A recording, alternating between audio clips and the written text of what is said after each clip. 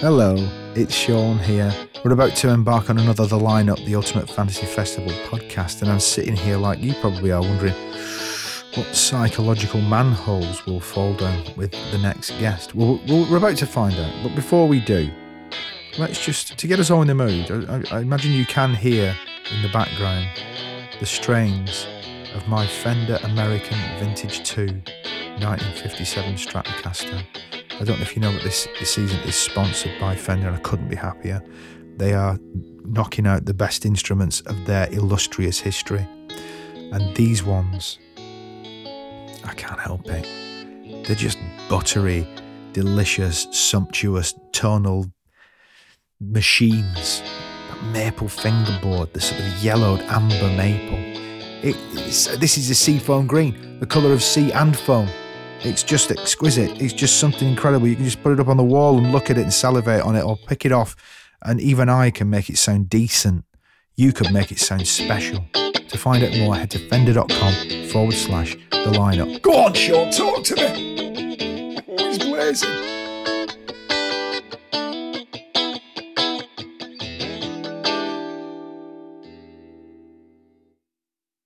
Is it that? Oh, yes, it's that one. Do a little booster. Booster. Nice to be on the SZ-HBA4 4-channel stereo headphone amplifier. It's crisp, but also I would say that the mini jack that my headphone is plugged into is on its last legs, I would say. Yeah. Is They're yours a little bit the same? crackly, aren't A little they? bit crackly. We will cope with it, but I do feel like there's been some corners cut, and it has been noted. There's the full jack, and there's the XLR. They fucking love an XLR in a venue, don't they? You suggest a jack to someone in a venue, they go, have you heard of an XLR, actually? Is that the one with lots of different little pins? That's the 3-pin, yeah. So you have a male and a female, which I always, one. Yeah. This will be a separate podcast, though, won't it? This won't go out as the lineup. This will go out as the line in. Yeah. You see what I've done there? The Very line in. nice, very nice. Just what is it that you want to do? Thank you for pressing play on this recommendation fest of premium festival music. Like being overcharged for artisanal sourdough and oat milk coffee? We hope you'll be happy indulging yourself as I, Sean Keaveney, eke out a cocktail of backstage stories, emotional life lessons, and frankly outrageously good tips for a dream festival lineup. So whether you're about to jump on your commute, delay your next Zoom call, or settle down for the evening, plug in, get comfy, and enjoy the set. How you guys doing? My friends, welcome to the lineup. Oh, well, if they want to kill people in a different country, you've got to respect that. No, I don't respect that. I don't respect people being killed anywhere. When Americans ask for a cup of Joe, they get a cup of coffee. When I ask for a cup of Joe, look what turns up. I'm not complaining, of course. I wouldn't dare when sitting next to the absolute boss of complaining well, or should that be Hugo Boss? Just Google He's that. good, he's good. It's actually Nat's intro, this one. Pity the fool that didn't get... I always do the intro, but Nat did one, and it was so good I just left it. Yeah. No, fair play. Pity the fool that engages in email warfare with this guy. You might know him from Travel Man, Great British Sewing Bee, his political punditry, or caught some of his sublime stand-up, which he's been perfecting since 2007. More, you scream. How do we Lycett? It's Joe Lycett. Hello, Angel. How are you? I feel like I've got the weight of the world on my shoulders at the moment, but I feel also like it's unprofessional to say that. However, with certain people, it's mandatory to speak the truth, and you're one of them. Well, I can't hide my feelings to you. Well, let me be honest with you. I have had 3/4 of a carafe of Montepulciano, so I'm not sober, is how I describe myself. And the other thing that's happened today is I went for a jog this morning. What? And it's early December, listener, when we're recording this podcast, so it's cold out. And so I put my thermals on, which is the first time I've done that with a jog. You're right. And it created a very warm environment, which has resulted in an extortionate amount of ass-cheek chafing, I'd call it. And I'm in a profound state of discomfort. Oh, God. So I'm a little bit drunk with a red raw arsehole. And here we are. You know what? There's the weight of the world in different ways on Yeah. my shoulders as well, Sean. The weight of the world is on my shoulders and it's on your buttocks, it seems to me. Yeah. And what a shame that this particular podcast is sponsored by Fender and not today by Lamisil or some such ointment that could probably give you some kind of So I looked for an alleviation. ointment before I left and I couldn't find one. And I found some aftershave balm. Oh, right, yeah. And I okay. thought that would do the job. Didn't do it, It's did an it? unusual feeling. Is it a bit like when you put deep heat on a particular That's exactly part how of your it body? feels. Yeah, there's a kind of iciness to it. Yeah. Talc probably would have been the way to go, but I didn't have any. Menthol. It's like I like the frisson of using a particular shower gel that's packed with mint and menthol. Do you like those? I can't like them. bear them. Because I like to apply them to my extremities and then feel that sort of cold heat. Yeah, no, I find it- don't like that. I find that really spoils the shower experience. Okay. Well, I'll tell you what. While we're in the shower, though, do you prefer shower to bath? And do you use I don't know, a few slugs of badded ass? Do you prefer a bath with nothing in it, just water? How does your bath? I shower? have 2 baths in my house.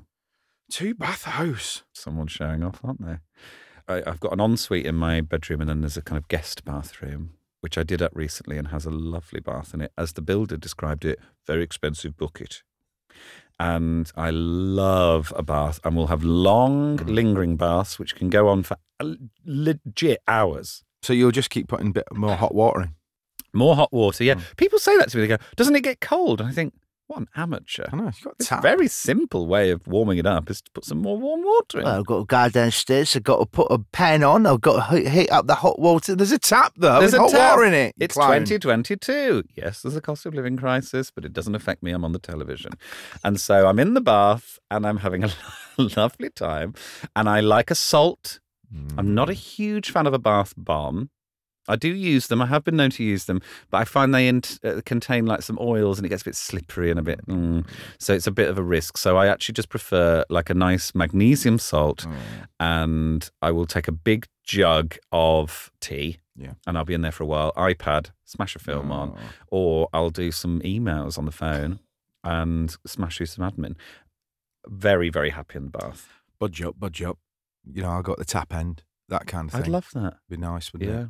Yeah. So that's baths. We're not here to talk about baths. Just as before the tape was rolling, we spent 15 minutes talking about coaxial cables. We're actually here to record the line up, not the line in, which is a festival-related podcast. I'm your festival genie, and I make it all happen, essentially, because I'm the dream weaver. 5 acts, living or dead, etc. That's the top and bottom of it. Yeah. But before we get fully into that, Yeah. just first of all, it seems to, from the outside here, I know you a bit, but quite well, actually, Yeah. relatively intimately. But you've had, it Okay. seems like a relatively The exhausting... rumour mill will be whirring now. It will be a whir. We've already talked about sharing a bath. Yeah. You've had an exhausting looking few months. The show, of course, the live show, which I've actually only just managed to watch, and you made me cry. More about that later. And you're filming again. Yeah, so I just filmed the Christmas special of Joe Lycett's Got Your Back, which is Joe Lycett versus David Beckham, a Got Your Back special, it's called. Christ. That literally just, we did the studio last night and we'll go out, I think, next Thursday. Okay. But I don't know when this podcast goes out, so Yeah. it's out. It's on all 4. I'll just say that. It's on all 4s. It's out. It will be out. So I'm filming that. But then actually I've got all of January off entirely, and I'm really looking forward to it. And off isn't really off for me. I sort of will work on other things, but it's off from scheduled engagements, shall we say. So I'm not doing any filming. I'm not doing any gigs. I'm just getting on with writing and making some art and stuff like that, and lying down if I want to, just having some lingering days, because it's been a busy year, but lots of really fun stuff. And you've been very kind about the stand-up show. I've had a nice time on that.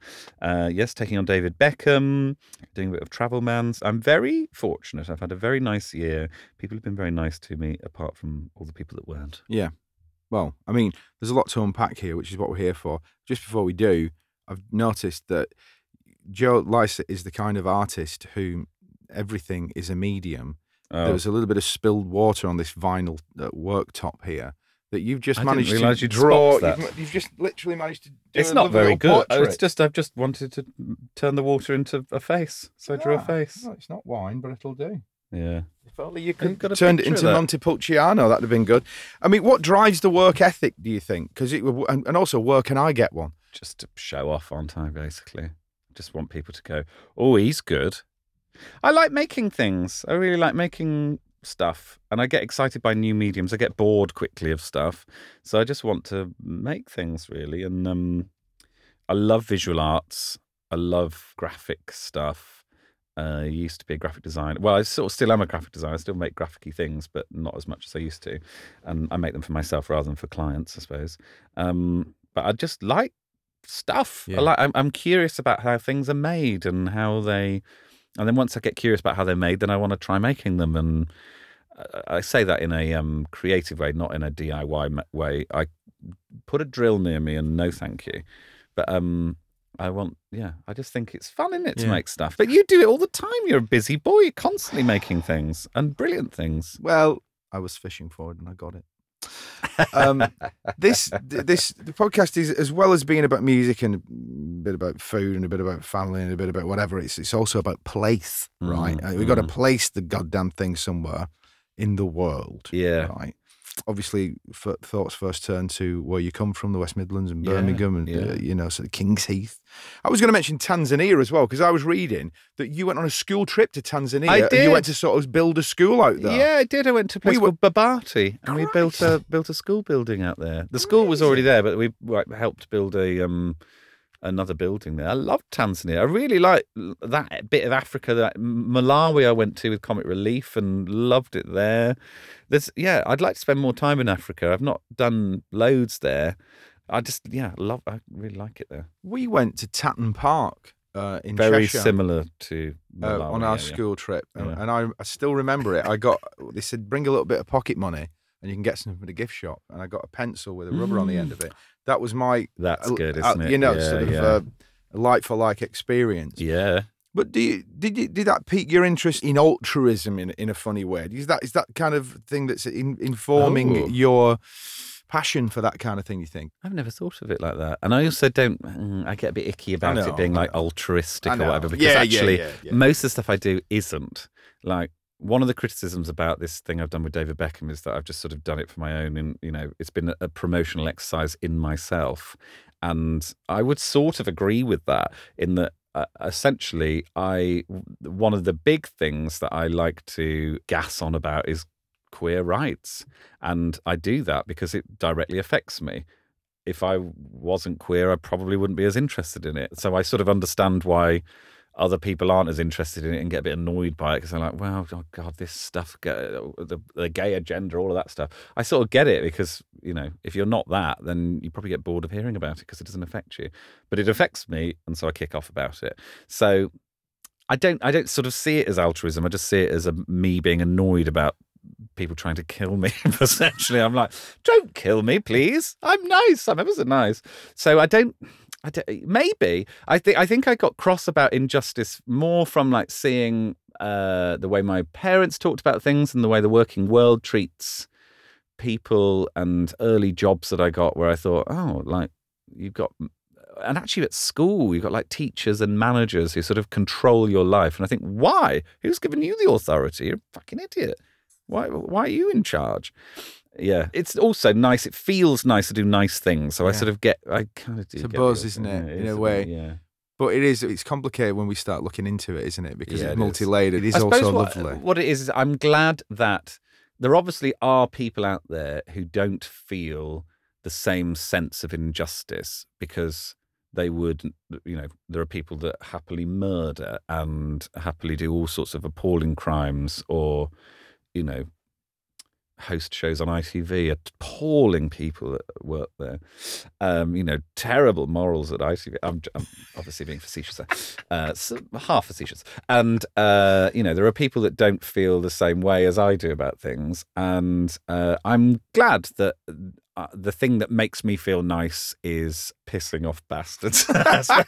I'm glad that that's like a natural thing to me, or that's developed in me. I'm rather that than what makes me feel nice is making money by crushing people. But I also enjoy that. It's nice to know when you've crushed someone to make a few quid. So Well, we've got a lot to circle back to, including, don't worry, ladies and gentlemen, David Beckham, amongst other things. But I've got to start. So we were talking about place. Where in the world should we put the festival?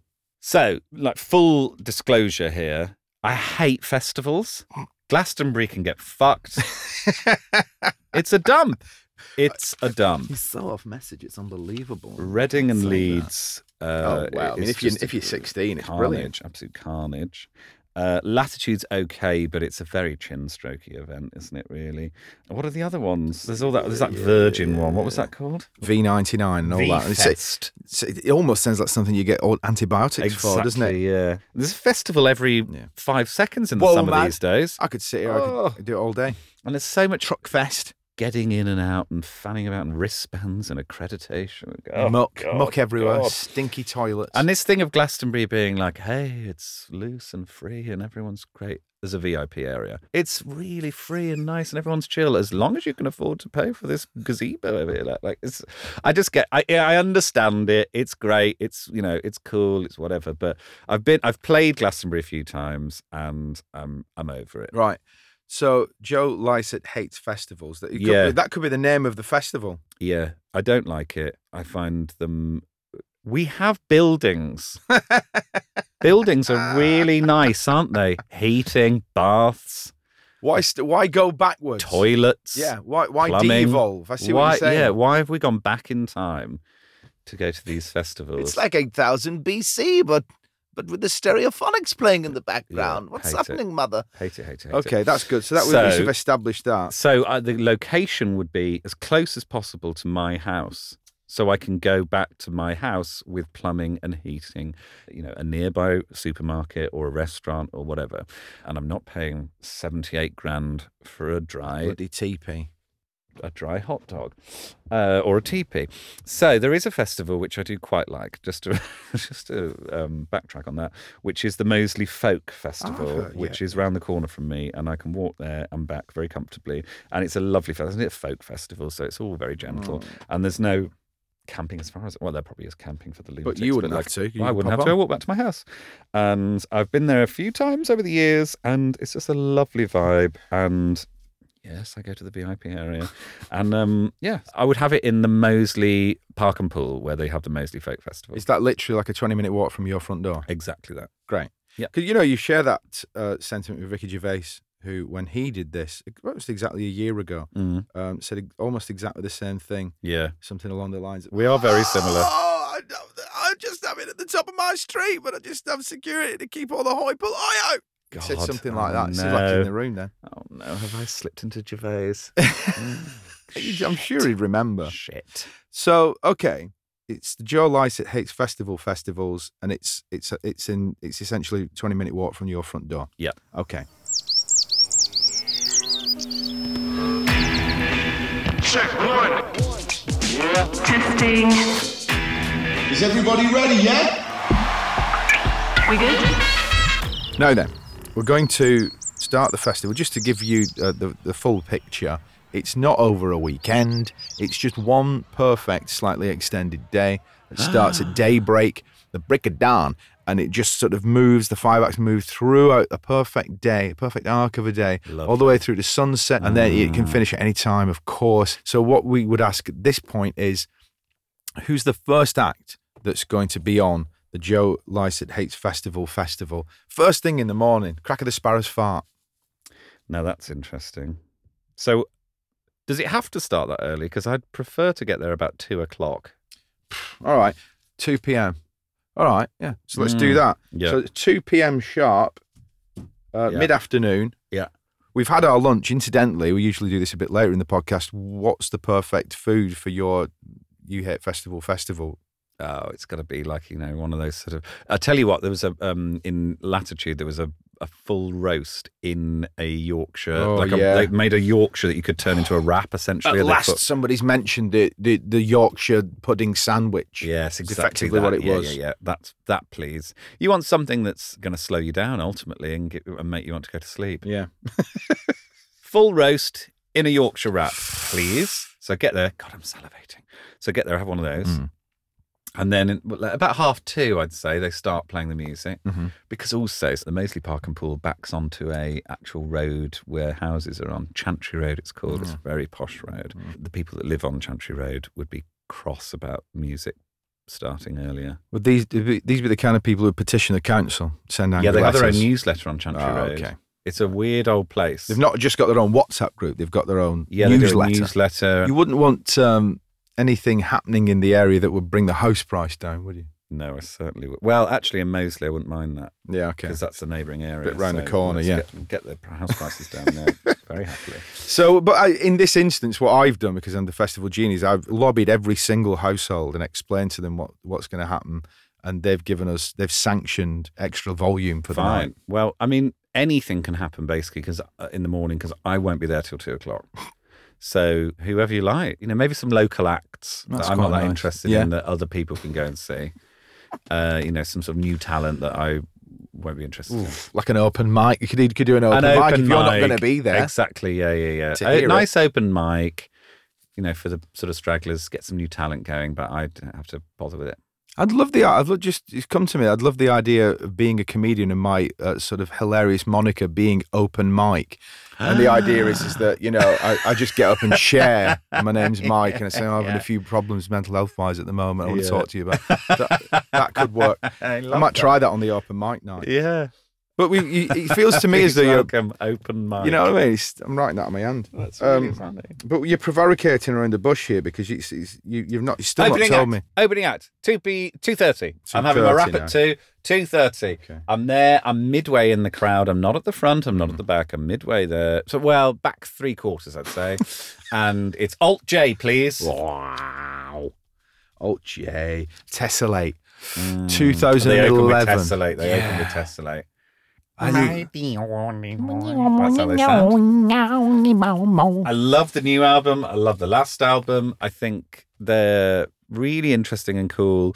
And Blood Flow Part 2 I listen to more than I think anything else. I think it's really, it's a niche old song, but it's really beautiful, I think, and cool and quite filmic. And yeah, they're clever. They are so clever because I think I've read I think this is your words that I'm regurgitating like a mother sparrow into the baby's mouth. But it's very cerebral music, but a lot of people buy it, or a lot of people are into it and interested in it. It's quite mainstream, but also cerebral. That's two worlds that don't usually collide, is it? It's really clever, yeah. They're brilliant. And why I've chosen them as well is that they're not like full, like rocking out huge, here we go, but they are, you can move to it. It's not chill out.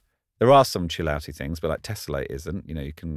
You can have a little dance to it. Left Hand Free is a pop tune, isn't it? Yeah, that's a banger. Yeah, exactly. So they could confidently, I'm sure, play a set that will kind of start the day off.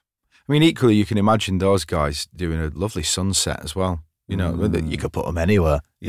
I actually went to Maida Vale Studios when I used to work at my former employ to watch Alt J perform with Jodie Whittaker, a.k.a. Doctor Who. Wow. Whoa, that's what? Yeah, just drop that in there. Jodie Whittaker was doing what?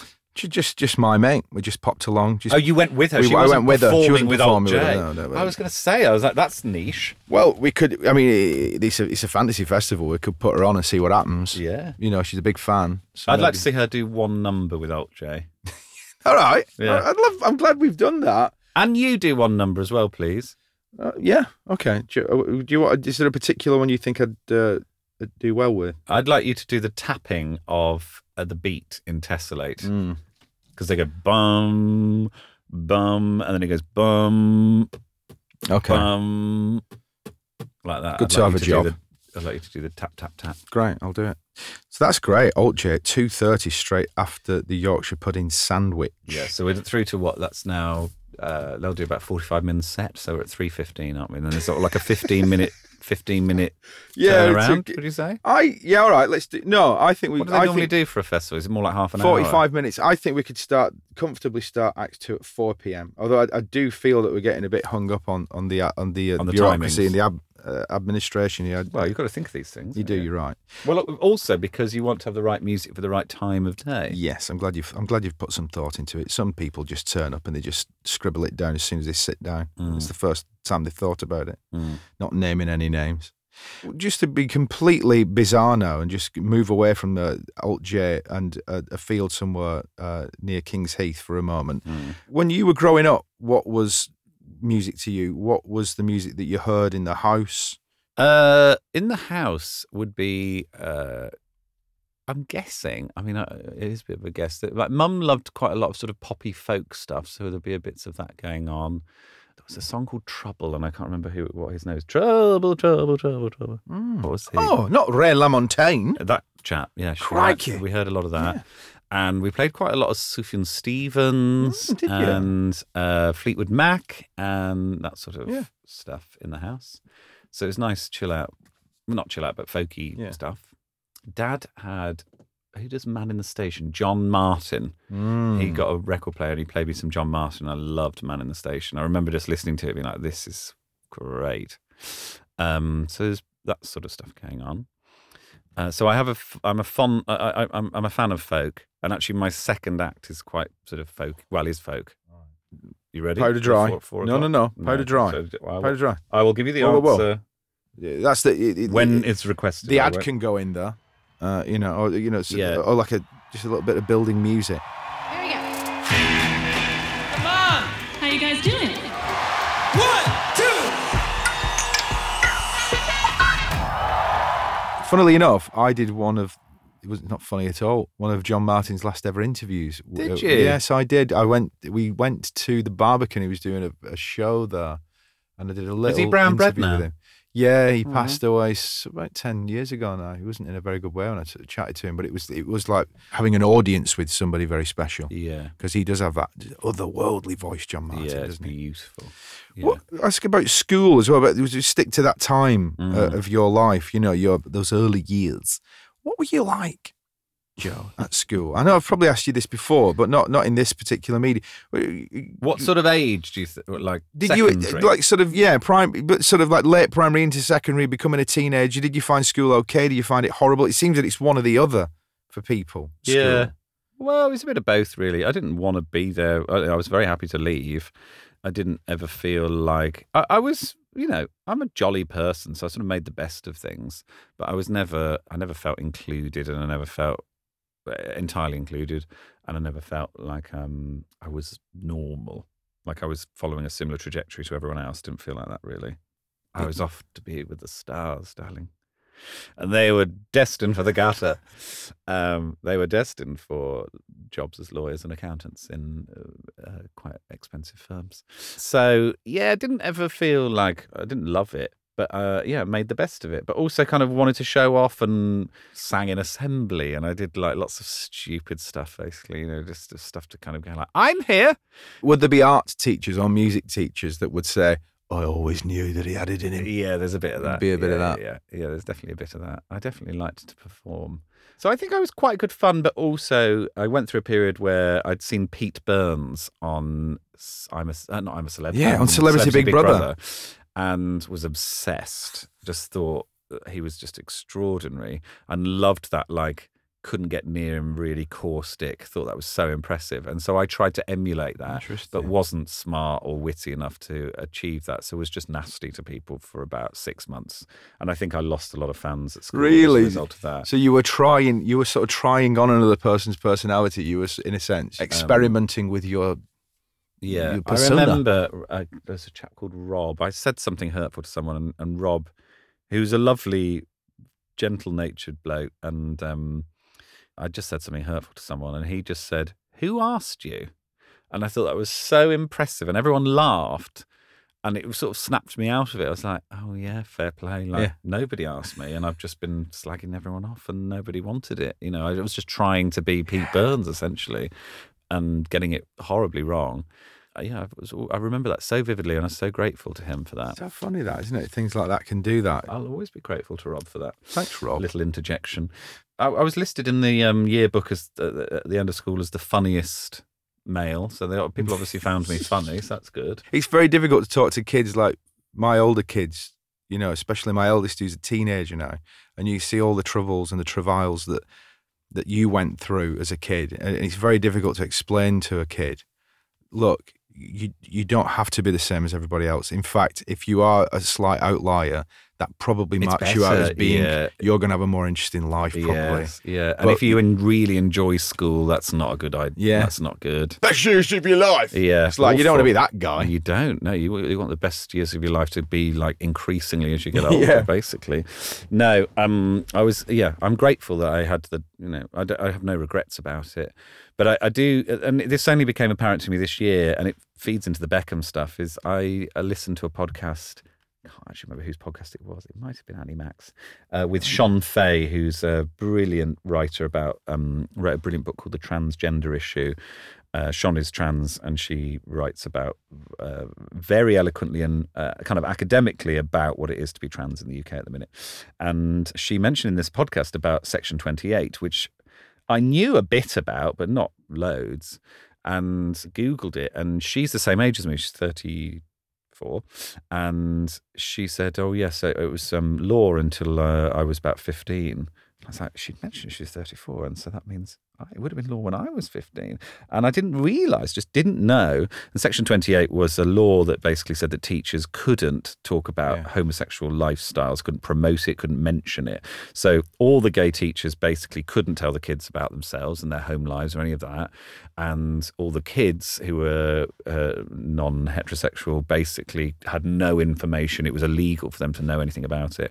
And that was law until I was 15. And then it didn't improve in my school and apparently I've spoken to kids that have recently left the school and it's not much better now, years later. There's just no education for it. So you just think of yourself as wrong. You think of yourself as dirty, illegal. You think of yourself as like a kind of outsider and this sort of weird bit of society. And I know that, the effect of that has been massive on people in my year. I know most people who were gay in my year didn't come out until after school, years and years later, and that really affected things. So I felt not like I've never felt like a straight bloke, apart from when I'm smashing puss, and I've never felt like your typical blokey bloke, and so just didn't something felt off. Yeah. I felt like there's something not right here. I don't fit in here, and I'm not being necessarily entirely welcomed. I'm kind of a bit of fun on the side, like it's a bit interesting, like, oh, he's a bit different, but never embraced. It was a rugby school as well. So we were being set up to get jobs in, big law firms. That was the sign of a successful career, which is great for lots of people. Yeah. So but like there wasn't any alternative option. It's terrifying to think that stuff and that Section 28 stuff was in such recent history in this country, really. Yeah. And it's very, very recent history and wet paint culturally, and what a retrogressive step that was. Yeah, it was crackers. And little themes of that crop up in your new show, which I would perhaps touch on a little bit before the end of the podcast, but not too much because I don't want to spoil it for people. It is one of the most moving stand-up shows that I've ever seen. Oh, wow. Thanks. Honestly would say that, and that's completely honest. But Jodie Whittaker, who now has got the job, now she's finished with, she's done her guest slot with Alt J, is now effectively... At a loose end. Well, she's got a clipboard, and she is now sort of being stage manager, and so she's tapping the clipboard with her bit. She's a cool stage manager. And she's saying, it's 5 to 4, we need to get the next act on. How you doing out there? Are you ready for the next act of the day? People, make some noise!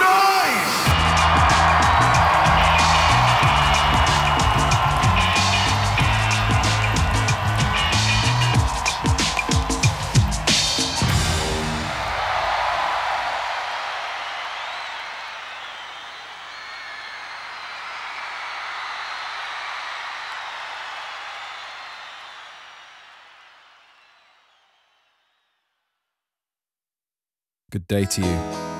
Jeff Beck here. It's not. It's Sean Keaveney. So a little mid-episode pause to digest what we've learned already. A bask in the tonal majesty of my Fender American Vintage 2 Stratocaster. Seafoam green if you're interested. Oh. It's a 1957 reissue. That was quite the year, wasn't it? Elvis bought Graceland. Paul McCartney met John Lennon. And it was 30 years before my band Mosque formed.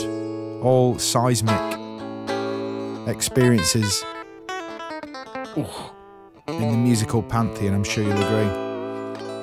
Went a bit rock and roll then, didn't I? If my noodling has inspired you at all, I doubt that very much. I'm not doing this incredible instrument that much service. Explore more at fender.com/the lineup. Right, okay, where were we? Come on, shut up, Sean. Turn it down. Looks quite Hendrixy, that. It's 5-4. Who's the next act?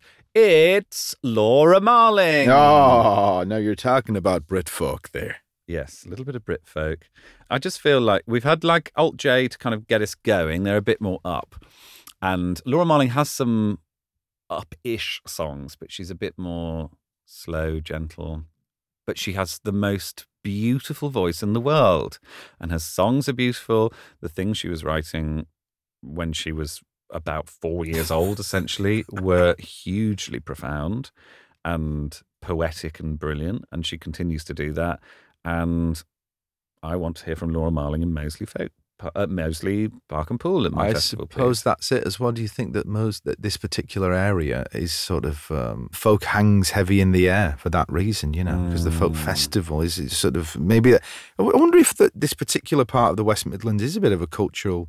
A folk centre. Yeah, it is. Well, yeah, the folk that wider folk festival is that. Yeah, but it's very like folky as a place. You know, it's creative and lots of kind of dream catchers everywhere. It's that sort of vibe. You know what I mean? It's a little bit like if you go down to Pilton or Glastonbury, isn't it? Exactly. I tell you what, you don't know about the ley line that goes underneath this pub. Yeah, and it runs directly.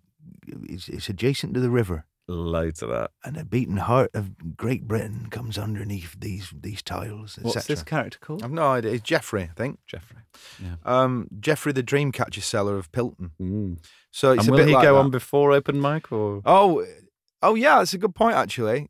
To be honest, he's got a bit of a drink problem. Right. So he'll be smashed on the scrumpy by about 10:30. So you'd have to catch him early. Yes. Yeah. Jodie's He's in the audience for open mic, isn't he? Yeah. Laura is, like you say, I think she was 17 or 18 when she first came onto the scene, wasn't she? Yeah. And her and Johnny Flynn were a thing together. They performed together a few times as well, I think. Yeah, what's the thing? They had like a name for their little thing.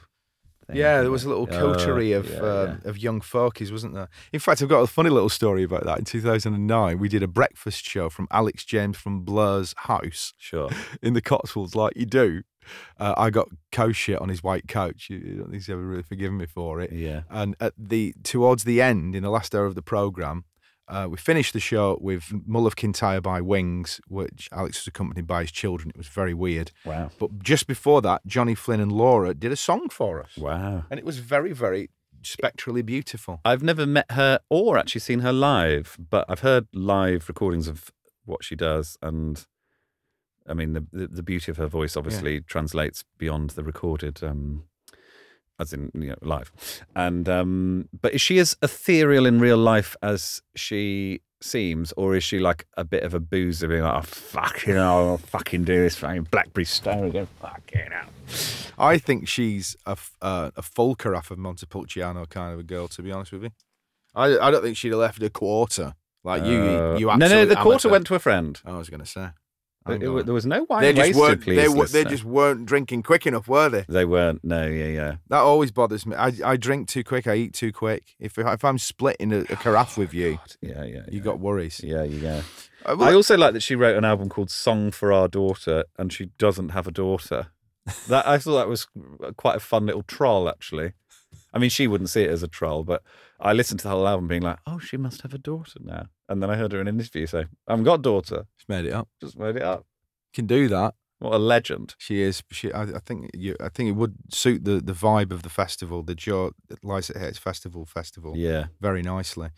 Let's talk about Beckham. Let's get into this a little bit more. For those that don't know, David Beckham seems to have some close ties to the Qatar World Cup. Yes. From what we can gather. And you said that you would shred £10,000 of your own money if he didn't sort of make some statement about that or withdraw. Yes. David Beckham withdrawing is always something I think about. What were you hoping or expecting to happen when it started? In your mind's eye, do you think might occur?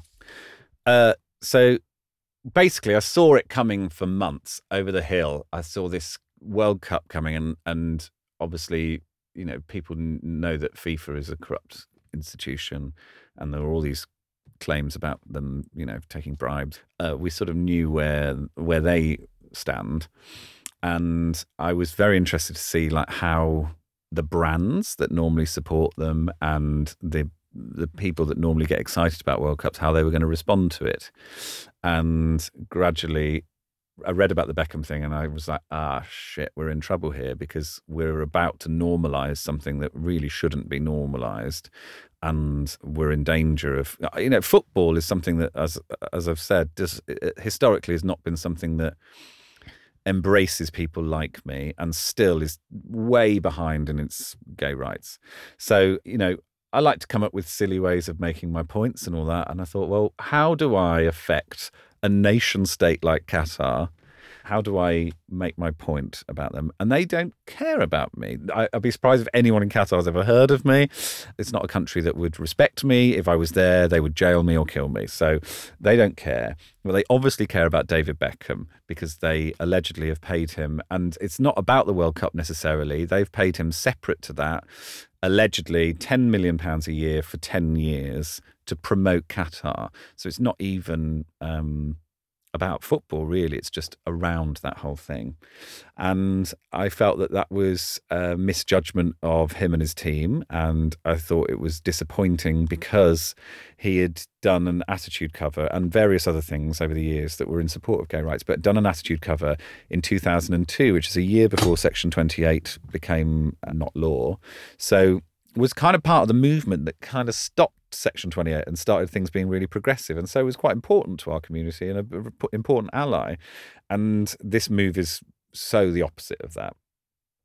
So I was sort of thinking around it, and I thought, well, actually, what does he love? He loves his status, he loves his image. So we could create a beautiful statue of David Beckham that's painted in the Pride colours. We put it up on Canal Street, and people could come and see it. They could have pictures with it and whatever. And I'd give him the ultimatum. I'd say, if you don't rescind, we'll destroy the statue. That was the original idea. And then somebody I told this to said, James Corden has done a statue of David Beckham as a skit where he's got he looks a bit weird. And so I watched it and I was like, well, shit, that's dead, isn't it? Like, that idea's gone. Can't do a statue. It's far too close. And was sort of disappointed about it. Thought, I can't think of another. It was kind of getting closer and closer.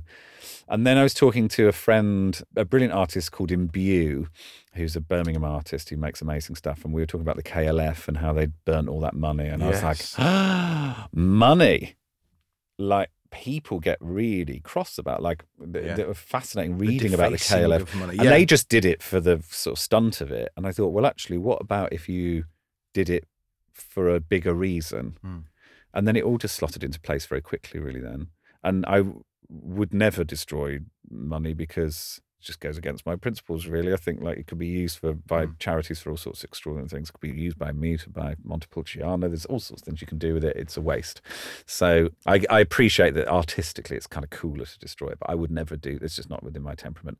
But I'm quite good at pretending that I'll do things and whatever. So I thought, if I can convince people and Beckham that I'm going to do it, I think it will get press. I think people will be excited by that. The man off the sewing bee is going to destroy 10 grand.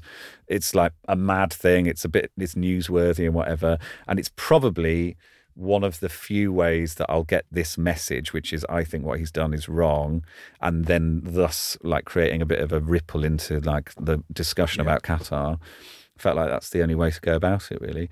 Or it's not the only way to go about it, but it's the most interesting idea that I've had about it. And so that's what I did, really. And I thought that best case scenario is that he would end the deal, but I knew that was never going to happen. And I knew that the chances are his approach to it thus far, because there's been quite a lot of press about it before I even mentioned it, is just to ignore it. And my guess is that that's what he will do. And so I kind of prepped the whole thing based on that's how he would approach it. And then, it really blew up very quickly, and it was on CNN and all these different international things. And I thought, I thought it'd be interesting to the British press, but not necessarily beyond. But it was like a global thing. It's easily the most viral thing that I've ever done. And so then I started to think, maybe he will change it. I got excited by it. Maybe he'll do something, whatever. And then just didn't hear from him as the week went on. And so then just carried on the plan as planned, really. Pretended to shred the money with a shredder that we'd doctored. It's a great little clip, that. And then spent 24 hours with the world thinking that I'd done it. yeah, I mean, my anxiety, I suffer with anxiety, and I'm very good at dealing with it now because I had brilliant therapy, but my anxiety really spiked, as you can imagine. And I had a real kind of tough couple of days around that whole time and found it really sort of profoundly, I felt like a snail without its shell. I felt really sort of exposed and vulnerable. But knew I still believed in it and still whatever. And then it was a weird relief to kind of reveal that I hadn't done it. But I also sort of felt the same way as I did when I changed my name back from Hugo Boss to Joe Lycett, which is like, actually the joke and the thing is better if you stick with it. And if I'd actually shredded 10 grand, like it would have had like a more of an impact in some ways. But then you've really kind of ruined your life, you know. And so I am glad that I did it the way I did. But like part of me still wonders if it would have been more impactful if I'd actually shredded 10 grand. It's interesting. I watched that KLF documentary last weekend, I think it was. I've still not watched it, actually. It is fascinating. But one of the things that is fascinating about it, as you allude to, is how much it emotionally affected Bill and Jimmy to do that with the money, and they did incredible things. Like they did like press conferences around the country talking to people about it and invited the press and stuff. And it was a bit like when Bob Dylan went on tour Electric and everybody just turned up to boo, and everybody was so fucking angry with them. Yes. And they understood why, and they were visibly shaken and upset. And later, I think they sort of said they all regretted it. It's like, well, I could have done with that for like health bills for my kids and stuff, you know, and all that stuff. You know, there's a real world consequence to it. Exactly. It is one of the reasons that you felt like a sort of snail without shell.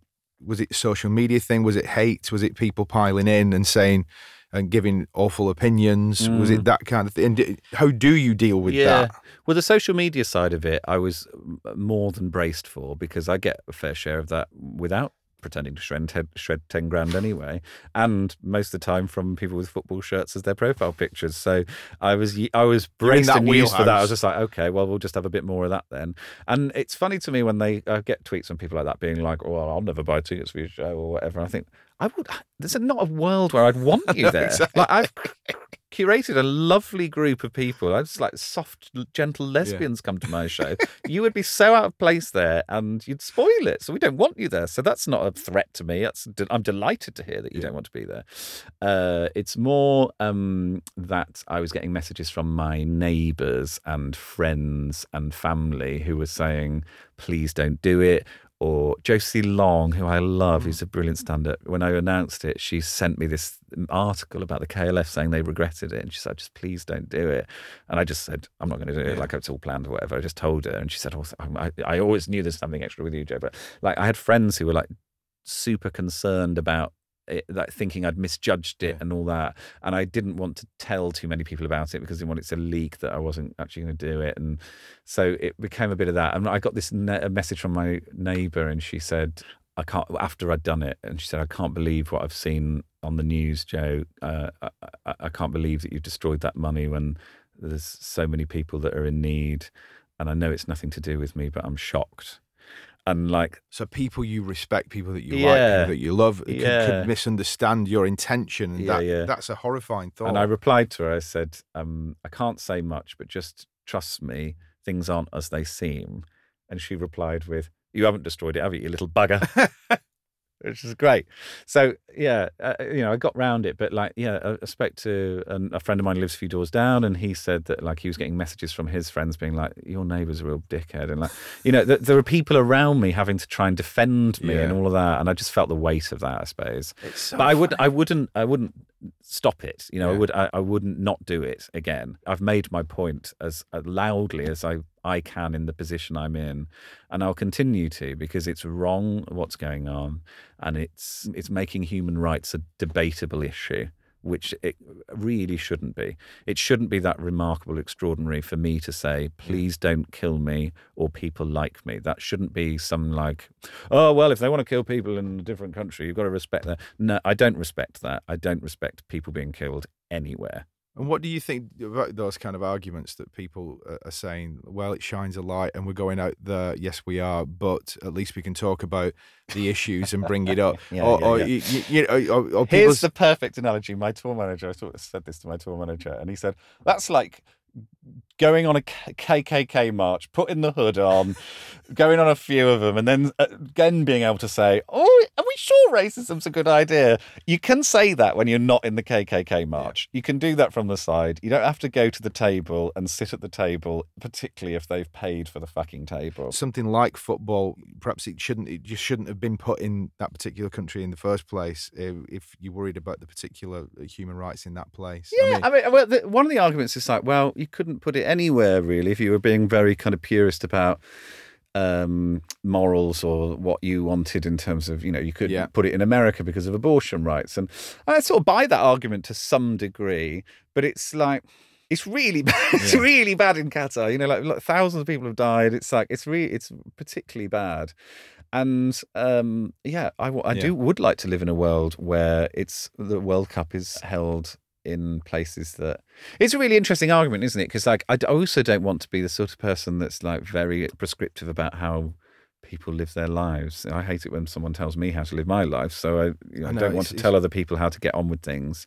But I do feel like human rights should be like something that we all adhere to, and so not killing people based on who they are is fair. I think I don't controversial thought. You can get on with all sorts of other things. You can believe in all sorts of religions and whatever. I don't care about any of that. Truly, I just think get on with it. I don't mind. But the minute you start killing people and deciding that it's your decision that people can be killed because of what your beliefs are, I think I do draw the line at that. I don't think that's a particularly remarkable place to be. But it seems to be like, well, you've got to respect them. I do respect them, and I do think, Qatar could be a beautiful, brilliant country. I'm sure there's lots of brilliant things about it. I've been there once, and I went in 2015. I wouldn't go back again. I went with the Comedy Store, and everyone was very nice to me. I was told not to, be myself out in public, but at the gig in the hotel, I was fine. So. It's so complicated when you are trying to have a moral compass in an extremely complicated world, and often you can be accused of being stentorian or being patronising when in fact you're just trying to hold a line in your mind and in your morality, and you're not. I'd love someone to persuade me that it's okay to kill people. I'd love someone to manage that, because it'd make my life so much easier. Oh, I'd never thought about it like that before. Because it's that the alternative is to go like, fine, carry on, please kill more. Like, what do you want me to do? Am I meant to be fine with this now? I think FIFA should consider putting the next World Cup at the site of the Moseley Folk Festival, to be honest. Think about that. Some decent fields there. Yeah. You could have proper kickabouts. It could be like Jumpers for Goalpost World Cup. I've already sidetracked us far too much away from the actual business of the festival, so we're going to have to get right back on track. But let's not even get into the philosophical weight of the concept of money, which is something that we just skirted and touched on there. That's like a 75-hour, 75-part documentary, isn't it? Yeah. Quantitative easing springs to mind. But we're not going to talk about that now. What we're going to do, because I can hear Jodie with his pen. Yeah. We've got to get on with the festival. She's saying, what the hell's going on here? Laura Martin finished ages ago. Yeah. No. So she was on at 4, wasn't she? Yeah. So we're now at like 5:15? 5:15 we are. So who's it going to be at tea time? It's a curveball, but I saw them at Lollapalooza in Berlin a few years ago, and I loved it. Major Lazer. Okay. Major Lazer. And I'd happily have them like do what they do. It's Diplo and all them, that gang, isn't it? I'd happily have them with loads of guest people on. Yeah. I'm thinking Whitney. Oh my God. I'm thinking Adele, Bowie, Britney, Celine Dion. Whoa. Take it easy, mate. As a kind of, let's get this party started. Let's kick this off. Yeah. All the singers that you mentioned of that particular clutch of divas, Whitney's my favourite. And I've said this before, perhaps on record, that there's something about that woman, there's something about her voice, but then there's something about the power of her personality. I look back on that music and I look back on when she started, and I'm quite an old fart now, I suppose, but she's only like 10 or 11 years older than I am. It's like what she managed to achieve. Yeah. But just a voice from the heavens. You know, there's just there's the power she had in it, and the control and the skill, and it's just extraordinary.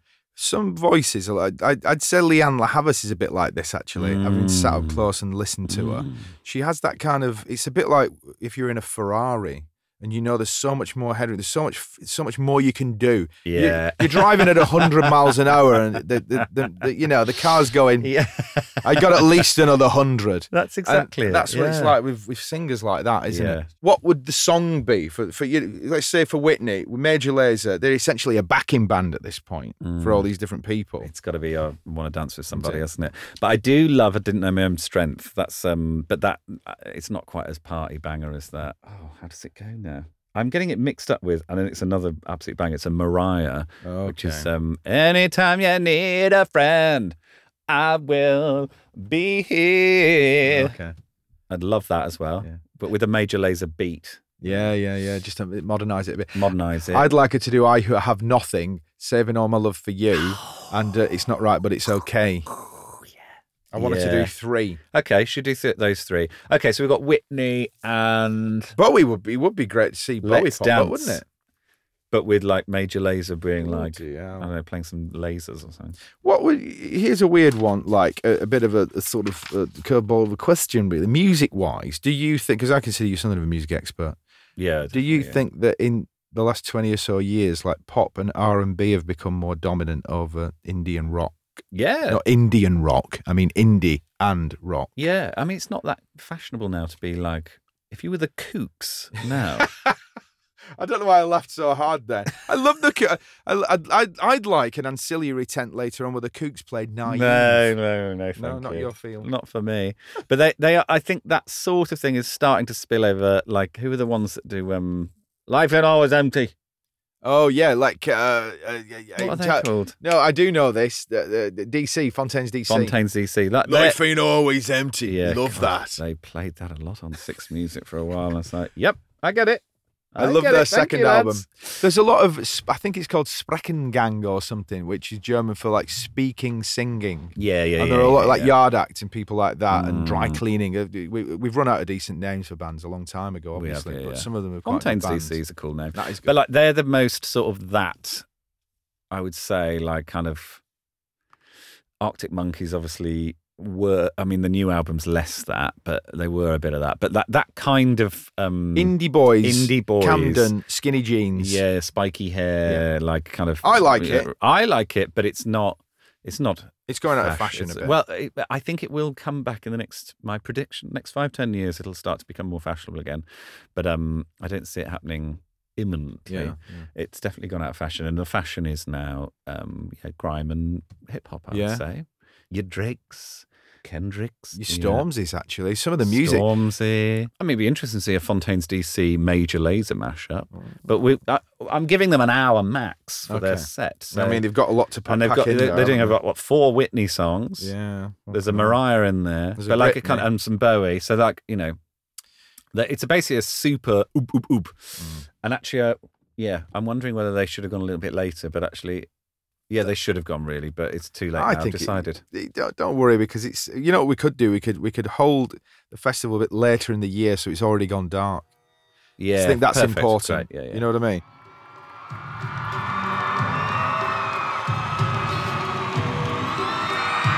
Just what is it that you want to do? I'm gonna get deep down, I'm gonna get deep down,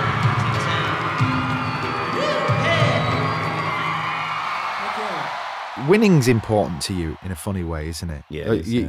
I don't want to make too many references to the latest stand-up show, which, as I will continue to say, is an incredible and moving and sublime piece of work.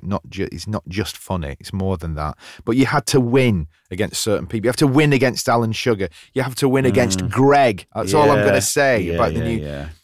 Can you unpack that for us a bit, and then kill me for using the phrase "unpack that for us"? I think weirdly, I'm quite alpha in that regard. I like to dominate. So you are competitive. You see, it's as simple as that. Yeah, I think it's a bit of that, really. I think particularly when the stand-up show is about, gay rights and all that. So if someone's ruffled my feathers in that regard, woe betide. Woe betide. But yeah, I think there's a sense of wanting to win. I don't know where it comes from. I don't really get it. Neither of my parents have the same thing, I don't think. But I think there's something fun about being like righteous and feeling like you're right and all that. There's something quite addictive about that. Sometimes it comes out in good ways, but other times it's sort of just a bit ugly. Do you think that's the problem with woke snowflake pricks like us? That we do see is the thing that gets people annoyed about us, the fact that they think we're sanctimonious. Yeah. They think that we think we know everything and they don't. We're patronising. Yes. That's the problem, isn't it? And also that we sort of feel like that we're right, and who decided that we're right, and also this sense that we're not human and that like we're infallible and we get everything correct. And it's one of the very effective ways of undermining people who are very sanctimonious is to find something that they've done wrong and cancel them for it, essentially, or try and cancel them and like basically go, well, you were really righteous about this, this and this, but actually you in 2011 kicked a cat, so everything you've done that's good is undermined. Is that a fear that you live with? A little bit, yeah. But I don't think there's anything I've done in my life that I couldn't explain or justify. Yeah. Like at least in a way that I'd be comfortable with. I don't think I've done anything. I don't deliberately go in to do things and go like, well, I'm going to do this. I'm going to do this terrible thing now. I don't, and I'll get things wrong. I'll do things that I wish I hadn't done. But you kind of learn from it, don't you? So no, I don't. No, not really. Okay. But I'm sure someone will catch me out on something, and I'll. It is terrifying. It's a little bit Orwellian now, isn't it? Okay, who are we with at this festival? And what I'd like you to do is mix up real people with, fantasy guests, dead or alive, if you want. Dead or alive, Pete Burns. Oh, Pete Burns is there. Yes. Pete Burns. Loads of just queers, drag queens. I'd love you there. I'd love Greg James there. Lovely Greg. I'd love Alice Levine there. Yeah. I'd love loads of my comedy pals. I'd love Catherine Ryan to be there, and Aisling B and Ramesh Ranganathan. Oh my God. I mean, there'd just be piss everywhere. People would be urinating. They'd be losing control of themselves. There'd be so much laughter. All my celeb friends, because I'm a relatable celeb guy. And then there's a big group of school friends that I love and adore, and I'd love all of them to be there. And then loads of my university pals as well. All of my friends from when I worked at the Manchester Palace Theatre, they're thirsty boys and girls. What were you working as at Manchester Palace Theatre? I worked mainly behind the bar, but I also sold ice creams for a little while. So did you do that thing where it's like, you had to get people's interval drinks ready and stuff? Yeah. I loved that job. It's really easy because like you only work for basically an hour, but you have to hang around while the show's on. So you just do, texting or whatever. And then texting. That's it. So I'd want all of them there. Family as well, I think mum and dad would enjoy it. I think mum would prefer to just be at home or in the garden. So I wouldn't push her to go there. And I think my sister would be the same. I think she quite likes going to music stuff. So maybe she would go. I mean, if she wanted to be there, I'd love her to be there, but I wouldn't want her to be there if she didn't want to be there. Yeah. Oh, then loads of my friends, local friends, which I'm guessing they'll all be there anyway because it's, it's all my Birmingham pals. If it was a ticketed event, we wouldn't make much money because it's mostly guest list, isn't it? Oh, no, I'd be charging them all full price. Oh, yeah. Okay. Let's see. We're about to find out who's going to go on after this major laser what mashup. Time are we at now? Like 5:45, something like that. Well, we've lost a bit of what we've done is we've given Major Laser an hour and a half though. And actually, though, you want a bit of a gap there for people to go and get a bit of an extra drink. I'm saying 7. 7 o'clock. Fine. Yeah. Yep.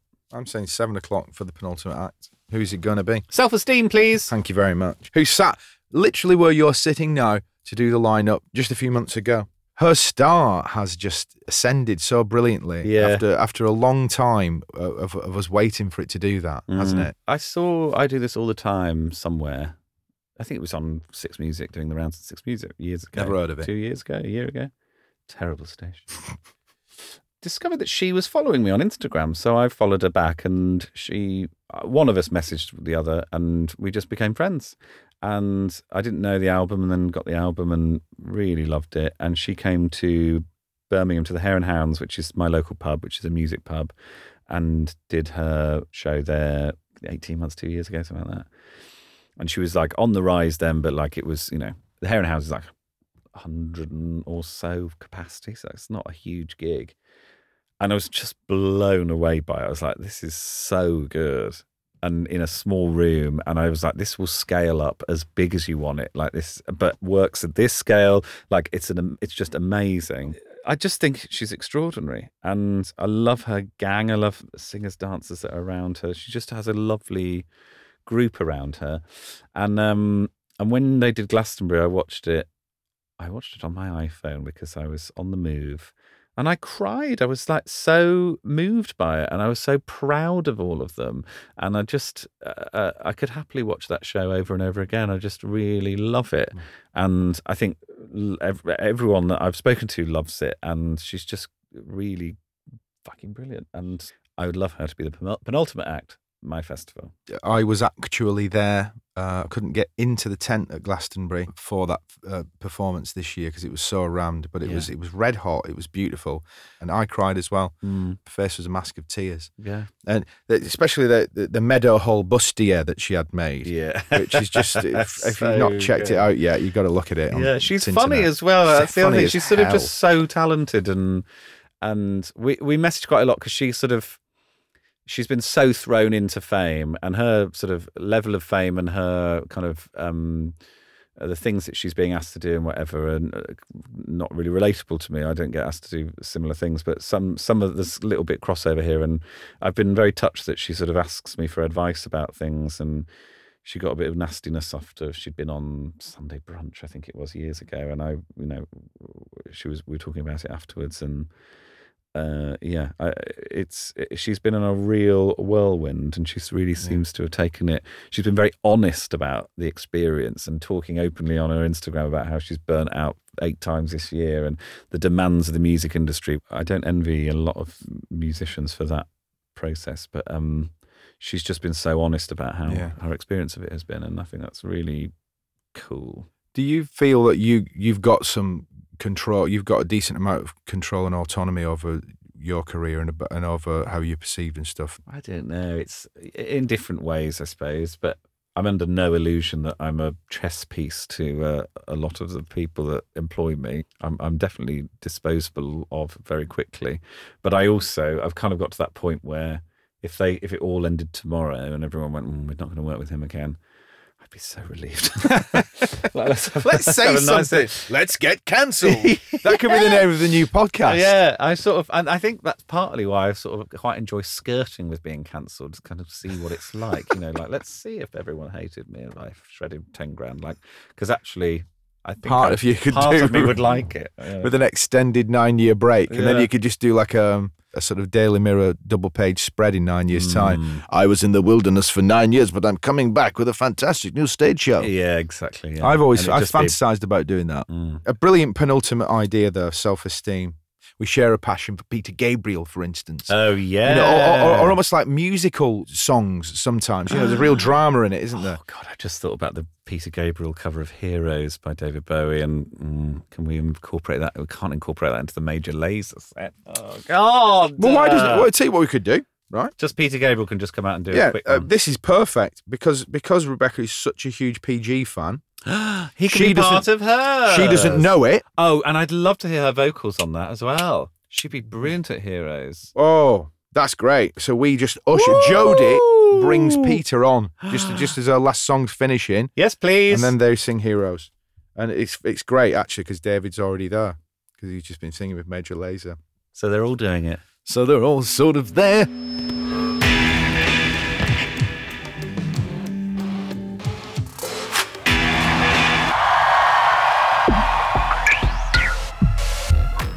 Which brings us to the headliner. Do you know what? That moment when Rebecca would bring out Peter Gabriel and then on the other side David Bowie, and they all as a trio sing Heroes. It'd be like, do you remember when Alexandra Burke was on the final of X Factor and Beyonce came out? I lost my mind. I wept like a baby. I didn't know that had happened, actually. That's a piece of pop culture that's what? I've not picked up on. That's the best thing that ever happened on the X Factor. Oh my God! Is that when Alexander Burke cried in that sort of really like sort of blubbing uncontrollable on Beyonce, way? and Beyonce didn't really know what to do with it. Funnily enough, I play that clip a lot off my cart wall, but I never knew that was what it was part of. Yeah.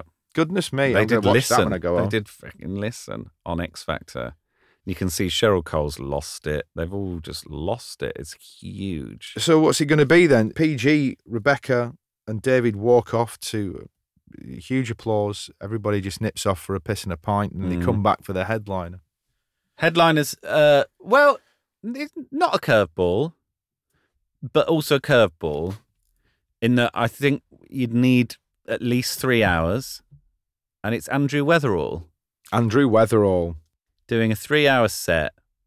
I saw him again at the Hare and Hounds. So I met Andrew Weatherall, and he was a friend of mine. Wow, I met him at a dinner party years and years ago, and he was a mutual friend. We had a mutual friend. I don't even know if he told me what he did, but we just like connected, and I was probably just talking about myself. And so I didn't really understand Andrew Weatherall as like what people know him as. So I just saw him as like this sort of hobbity bloke who just sort of emerged with this giant beard. And, avuncular. Yeah, and was just great, and, you know, a real sort of laugher and thinker and just great company. And it took me years to see him live and see what he did. And there was something about it. I went with my friend, and it was, at the start, it was awkward because there wasn't that many people there, and I told my friend, he's an amazing DJ, apparently we're going to have a great time. And then like we were just sort of stood there having a beer, and just sort of, it was a bit like going to someone's sort of birthday party, and there's not that many people there, and you're just sort of like looking around the room a bit. I was like, sorry, I'm sure we'll get going in a bit. And then suddenly, it didn't take long, and we were there like for the start, you know. Suddenly I lost control of my body. And I don't take drugs. I drink a lot of booze, but I've never done been an ecstasy MDMA man. or any of these things. Never done any of it. But I just was taken over by the music completely. And the only other person that I've had it with is Giles Peterson. I saw him DJ once, and I just like whatever Andrew essentially wanted my body to do. He made me do it. I was just like dancing for hours. And happily, and loved it, and felt euphoric, and so like in it, you know. And I got it that night. I was like, I see why people have this man on such a pedestal. And I was so glad that I'd spent years before seeing him live, like not seeing him like that, so I could know him as a person, and then be like, wow. Because otherwise, I guess you'd have been perhaps a bit starstruck if it was the other way around. Exactly that, yeah. And I just had no idea who he was, and just had such an appreciation for that. And I'd love to have seen him again, but then he popped it. So he died 2 and a bit years ago now. Yeah, but an extraordinary man and real passionate reader, and like loved books and all of that. But then what he did for music, and how he was just so his own thing. And we're talking about, you know, having your own autonomy over your career. Fuck me, Andrew did that. You know, he was offered all sorts of things, and he just went, fuck that, I'm not doing that. He did it exactly how he wanted to. And was he a bit of a sort of mentor, inspiration in that regard, in a sense? I suppose so. I mean, you know, he didn't mentor me particularly. He came to shows and was very nice about things. You know, he was a bit of a, I don't know whether he would describe himself as a fan, but he came to shows and was nice about them, and came again. But I was always so impressed with the fact that he just got on with it in his own way, and didn't take loads of money that I'm sure he's being offered at different points to produce albums that he didn't want to produce. You know, he just did the things he wanted to do. Yeah, big fan. And a 3-hour set from Andrew to finish. Yeah, I love all that. And like stuff that kind of, you know, builds with you. There's one of the things that Giles Peterson played, which I hadn't heard for ages, and I was like, this is a sort of classic version of that, where it's just something that just teases you for ages. Is that one, and I don't know what it's called, but it goes da da da da da da da da, and but it just starts so like just with a beat and whatever. It's like like that, and that goes on for minutes. Like you're there for ages. Is that like a sort of soca or something? Isn't it? You know, a sort of like Brazilian feel. And I was like dancing along to it, and I was like, this is unusual, because I hadn't heard it in full. I'd heard that bit of it, but so I was like dancing, and like we were all enjoying it. And then when that hit, I was like, oh my God, like just so, So I'm on. I'm on board. Love it. You're off. At this juncture, just to tee up the fact that you filmed, it is called More, How Do You Lycett? Yeah. Just screamingly fucking hilarious. But at the end, you get very emotional. I got very emotional as well. Should we do that at the end of this festival? Should we make people cry in somewhere? I like a good cry. I'm really into it. I keep crying at things these days. What makes you go at the moment? A friend of mine showed me a quilt that her mum had made, and that made me cry. So because of all the love and the time. I said it's a wall. It's a wall of love. Yeah. That's what I've heard people say that about quilts before. Yeah, that's what they are. Yeah. I did a show yesterday, and this wonderful woman had knitted me a bobble hat that had got one of my little catchphrases in it, CCC San Miguel. That made me lacrimose. Yeah. Because it's just investment of time. And that's it. It's the classic thing of like people being nice, and nice things make me cry. And I think that's the end of my show. I cry at the end of my show because ultimately it's about people doing nice things and being supportive of one another and all that. And that's what gets me more than sadness and all that. I just sort of don't cry at things like that. I get cross, really. I get sort of frustrated about sad things. I go, well, it shouldn't be like that. And then when things are lovely, I go, oh, it's like a release. It's like, oh, that's so beautiful.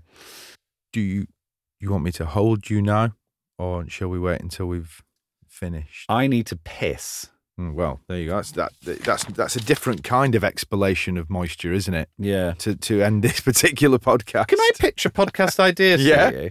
Not let's get cancelled with Sean and Joe. Well, that's a thought. No, the idea is called Brown Hour, and you get guests on, and it's all about poo and where they like to poo, best poos, worst poos. The opening question is, have you ever done a poo where you've not done a wee?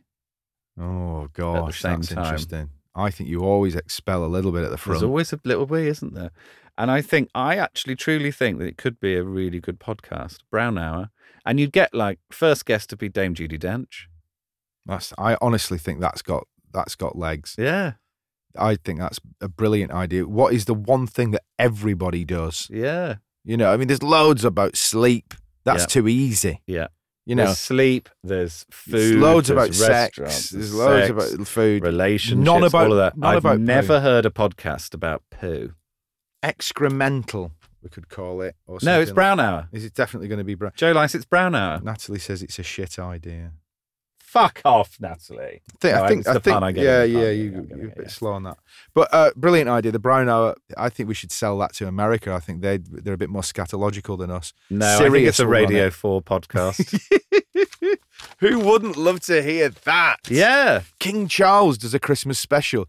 Yes, on the throne. It's the new King Charles. Desert Island Disc. It's that. It's Brown Hour. One of the best loaves I've ever pinched was actually in the House of Commons in 1997. Well, he has his own toilet seat that goes around with him famously. So it's like a padded toilet seat. So he'd have plenty to talk about. Incredible. I don't know what to say except I'm blown away by that. You need a piss. It's been a wonderful and a gorgeous pleasure as always. Joe Lycett Hates Festivals festival. It's not King's Heath, it's Moseley. Yeah, so it's Moseley, which is the neighbouring area to King's Heath. Yeah. And it's it's like a private park and pool. So you have to subscribe essentially to use it the rest of the year. But it's a very nice little gentle park. Starts 2:30 sharp after the Yorkshire pudding sandwiches. Alt J, Jodie Whittaker, but then she becomes the admin. Laura Marling, Major Lazer with all those special guests, Self-Esteem with Peter Gabriel and David Bowie and Andrew Weatherall with a 3-hour finish. Thank you so much for doing this, Joe. A pleasure. We can't wait to see you again in the flesh. In the meantime, I think it's about time you went for that piss.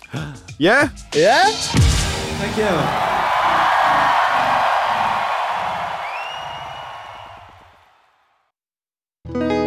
And there we have it.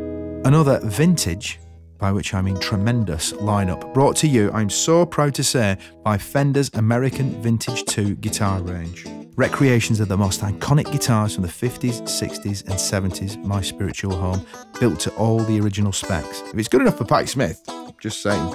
Head to fender.com/the lineup to learn more.